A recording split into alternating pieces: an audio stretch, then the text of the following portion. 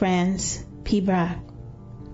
The Eucharistic miracle of Pibrac is about Saint Germaine Cousin. In order for Saint Germaine Cousin to participate in the holy celebration of the Mass, she had to cross through a violent stream with extremely high waters. The waters divided in two and let her pass undisturbed.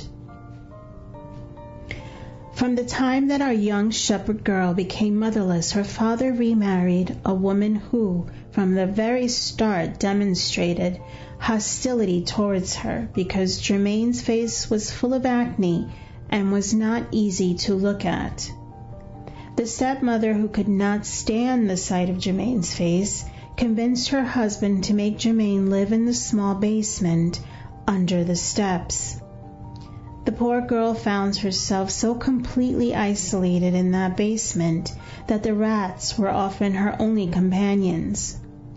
Germaine, however, was very close and devoted to the Lord, and in particular loved the Blessed Sacrament, and prayed and visited on a daily basis.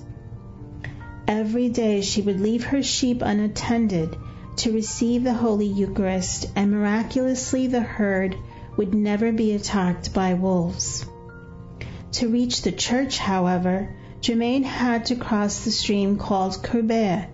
One day, the heavy rains had rendered the stream impossible to pass through, but the young girl decided to affront the furious waters of the stream and get through so she could receive communion.